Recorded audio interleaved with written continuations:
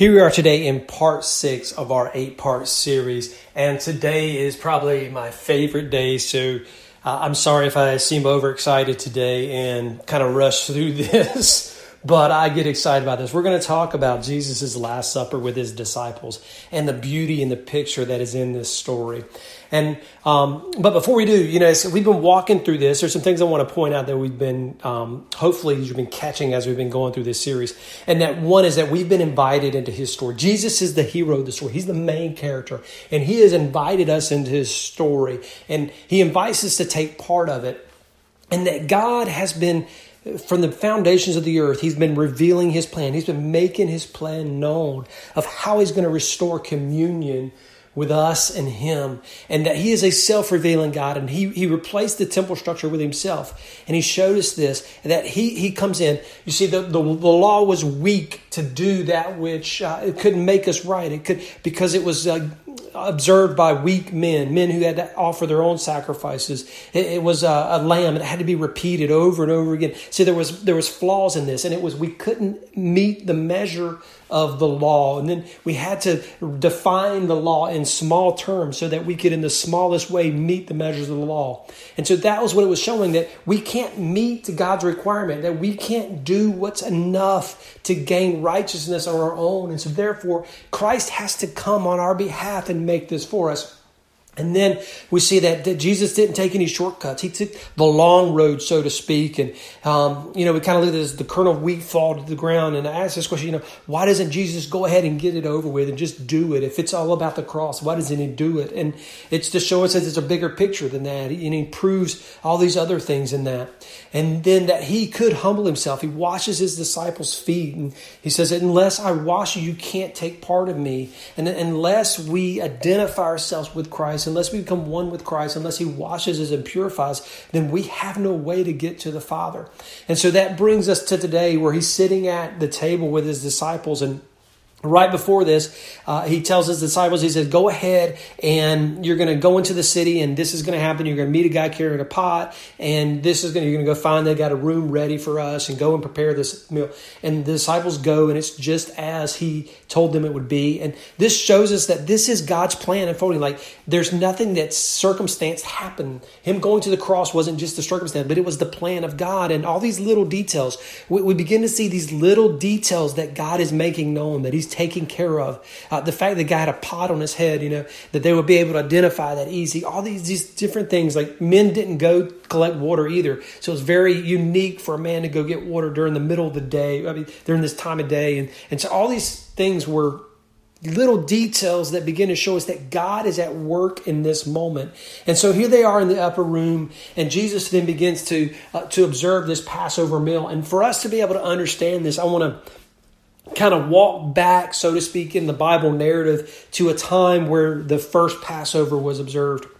And so in this story, what we'd have had is the children of Israel would have been born into slavery. They were born into slavery. And this is a picture of us being born into sin. We're slaves to sin. We're slaves to our passions. We're slaves to unrighteousness. And here's the Israel. They're born into slavery, and their taskmasters are evil, and they're harsh, and they rule them hard. And this would be us. Like the wages of sin is death. Like, it's heavy, it's hard, it bears on us. You see this probably in so many people's lives. The sin is just destroying them. And the Bible says that they cried out, and he sent a deliverer. And the deliverer was Moses, and this would have been a picture of Christ. We would see that the picture of Moses is a picture of Christ, and so he came in to deliver his people. And so here they are. Moses is before Pharaoh, and the plagues come and the different things, and Pharaoh would not relent. And you see, the thing is like, sin will not relent from our lives. It will not relent from our hearts. And we are held captive. It will not release us by any other means. And so now the final plague coming is this death of the firstborn. And the death angel is coming through and is going to kill the firstborn. And the judgment of God is going to come upon sin. The judgment of God is going to come upon Egypt. And that's the story here. And a day will come when the judgment of God will be poured out. And those who are not found righteous in God will be destroyed. And here's this death angel coming to destroy the wicked. And God tells Moses this, but there is a way of escape. There's a way to get out, to not to have the death angel pass over your house. And this is why it's called the Passover, because the angel would pass over them. But God gave them a stipulations. He gave them a means for this to happen. And so what would happen is each family would take a lamb. And if they couldn't, they could join with other families. But they had to do this together. And so they would take a lamb and they would set it aside for so many days. And this was a day of approving. So this lamb had to be spotless. It had to be right. It couldn't just be any lamb. It had to be a spotless lamb. It couldn't be a lamb with a broken leg. It couldn't be a lamb with spots under its skin. It couldn't be a lamb with splotches missing, with an ear that was misshaped. It had to be a perfect lamb. And this is to show us that Jesus walked through a time of proving. This is the wilderness testing where Jesus, people see it as testing and they think, well, he just, he went out there to be tempted. This wasn't about Jesus being tempted. This was about Jesus proving that he was over temptation, that he was above sin. He was above reproach, and he didn't fall to the whims of Satan. He didn't bow to the lies of the enemy, but he stood in the face of trials. He stood strong in the face of opposition. There was a time of proving, and this lamb would have went through a time of proving, and this lamb was then selected. And the Bible tells us that Jesus was selected before the foundations of the earth, that God had chosen to choose his son, and Jesus was accepted, and Jesus chose to willingly go and walk the path of this cross. And so they would have taken this lamb that was selected. It was purified. It was shown. It went to a time of proving, and they would have killed it at the doorpost. And this was outside of their house. This would have been like outside the temple. There's a lot to that. We won't get into it. But they were to then catch the blood in a bowl, and they would use hyssop, and they would take this hyssop and they would paint the doorpost. And the thing with the hyssop, when they dipped it in and they went to apply it on the doorpost, the water from the hyssop would mingle with the blood and it would flow down. And when Jesus was pierced in his sides, the blood and the water flowed. Like the little details, I hope you're seeing the little details that God would paint into each one of these pieces so that we can with confidence see that Jesus is our substitute, that he is this lamb. And so the blood would be applied, but catch this is the key, that after the blood was applied, they would then pass through the door. And if they went in through any other way, if they crawled in through a window, or if they came in through the back door, or they snuck in through the roof, any other way, then they would have not been covered by the blood. They had to pass through the door. And Jesus constantly over time would tell his disciples that I am the door. I'm the way. Like if you want to get to the Father, if you want to escape judgment, if you want to miss the great and terrible day of the Lord, then you have to pass through the door. And he would say, I am the door. And if anyone comes in through any other way, then they're a thief. And so they would pass through the door, and then they would go in and they would close the door behind them, and they would keep themselves in their house until morning. They would eat the Passover meal. They would partake of this provision from God. And that's us, that we are to be partakers of the things of God. And so here they would remain in, and this is a key story for us as believers, that once we enter in through faith, you see, because they would enter in that door, and once they were in the door, it didn't matter what they had done before they got in through that door. Once they had passed through the door, they had passed through the threshold, and they were sealed by the blood. And once they were in, they were secure. And it didn't matter what they had done before they entered the door. And it didn't matter if they could see the blood that was applied to the door on the outside. You see, because they couldn't. And you may be even wondering, man, am I really saved? Well, if you're saved, then you'll see the fruit of repentance and righteousness in your life. And so look for those two things if you want to answer that question. But once you're in Christ, you're sealed until the judgment has passed over. And there's coming a day of judgment. And for those who are in Christ will find themselves secure in him until that day. And then this is a beautiful picture. And so Jesus is sitting down with his disciples. And they breaks the bread, and he said, the bread is my body. It's just another image and a picture. And so during this time, they would have started the Feast of Unleavened Bread, which was a total unique thing. And this bread would have been made without yeast, because yeast puffs up, it makes it airy, it makes it fluffy. And so they were told to eat bread without yeast. And Jesus would tell them to be aware and stay away from the yeast of the Pharisees. Like Jesus would he would equate this yeast that puffs up bread with the works of the Pharisees that puffs them up their faith. Like it doesn't work. And what God is looking for is bread without yeast. He's looking for a life without these flaws, without being puffed up, without pride, without arrogance. And so here Jesus is saying, I am this perfect sacrifice. I'm the bread that's not puffed up. I don't come here to do my own will. I'm not doing my things. This isn't about me. Like I'm doing the will of my Father. I'm obedient. There's no error in Jesus. And so he breaks the bread and he passes it to the disciples, and then he grabs the cup and he says, this is the blood of the new covenant.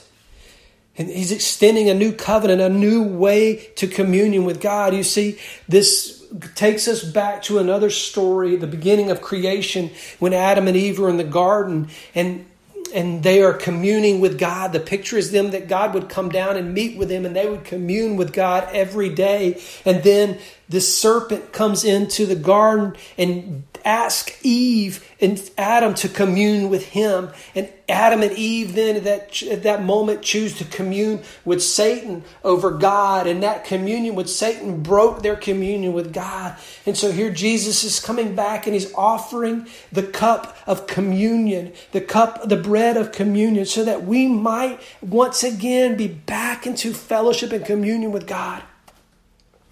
And this is a picture that God has been telling from the beginning, that he's longing to restore this, and he has a plan to do that. And that plan is fulfilled in Jesus Christ. And this is what Jesus is offering to his disciples, is the opportunity to, by faith, to be reunited back into the communion with God, because Jesus would come and he would do what was necessary, and he would be the perfect sacrifice to be able to bridge that gap between the two, to satisfy the just demands of God.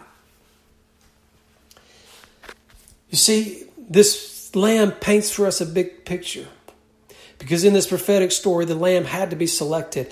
Revelations 13:8 says this: everyone whose name has not been recorded in the Lamb's book of life, that was slain from the foundations of the world. You see, this is God's plan from the beginning. He had selected Christ at the beginning. 1 Peter 1, it says, you were purchased with the precious blood of Christ, like that of a sacrificial lamb, without blemish or spot.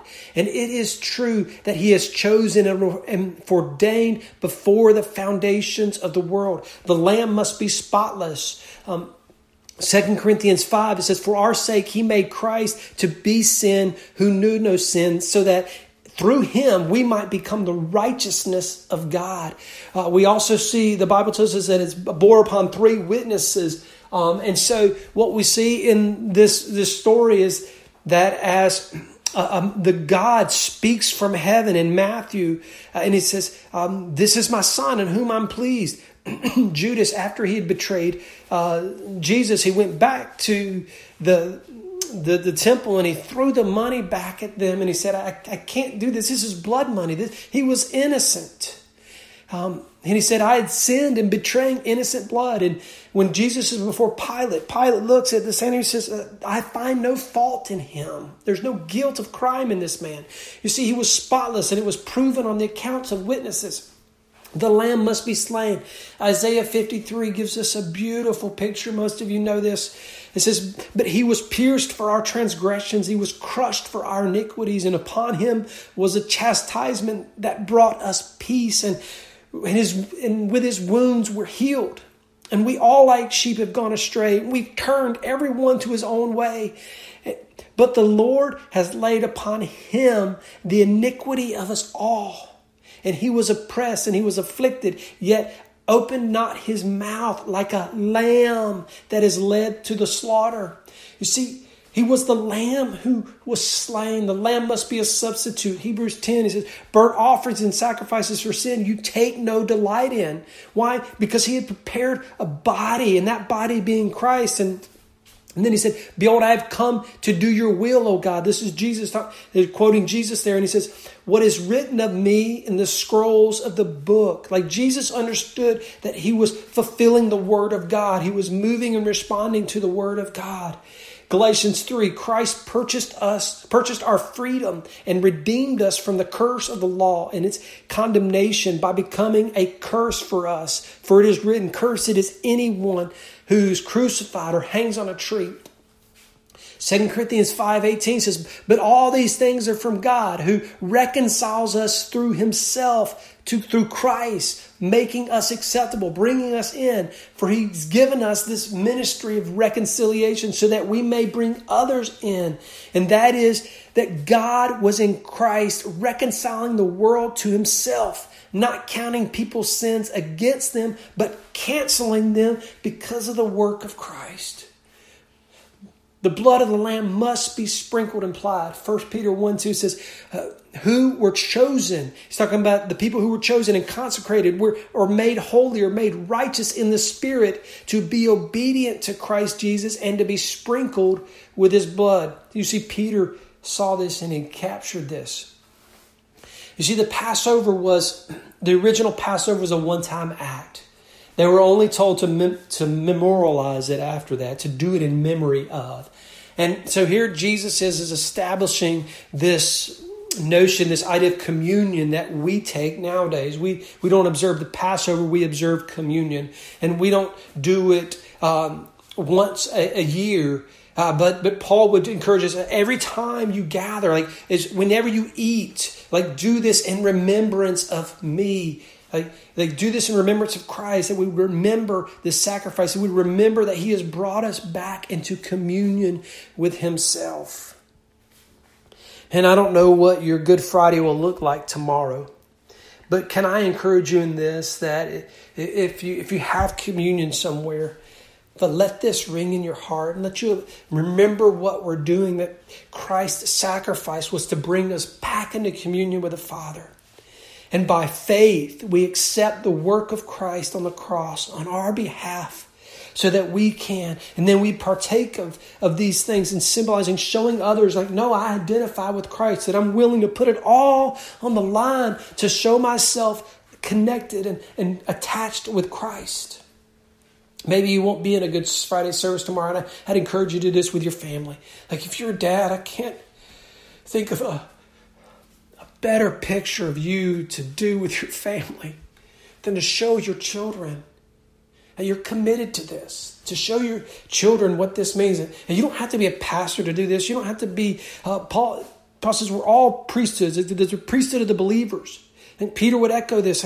We are we're the priesthood of believers after Christ. We're a selected, chosen group of people to be that. And he is our high priest. And so you don't have to be a pastor or be perfect to do this, but you have to have a high priest to do this. And if Jesus is your high priest, then I would encourage you in faith to do this with your family. So Lord, I pray over the people who would listen today. If someone doesn't know you, God, would you baptize them in repentance, Lord? Would you draw them by the fruit of righteousness? And God, for this Good Friday that's coming up, could it just be more than a day? Could it be a day where this communion comes alive, where we once again are humbled by your work, Lord, that it enriches our hearts, it grabs us and draws us in deeper to you, God. Would you reveal yourself more and more, I pray, through this day. In Jesus' name, amen. Man, God bless. Hope you have a great day.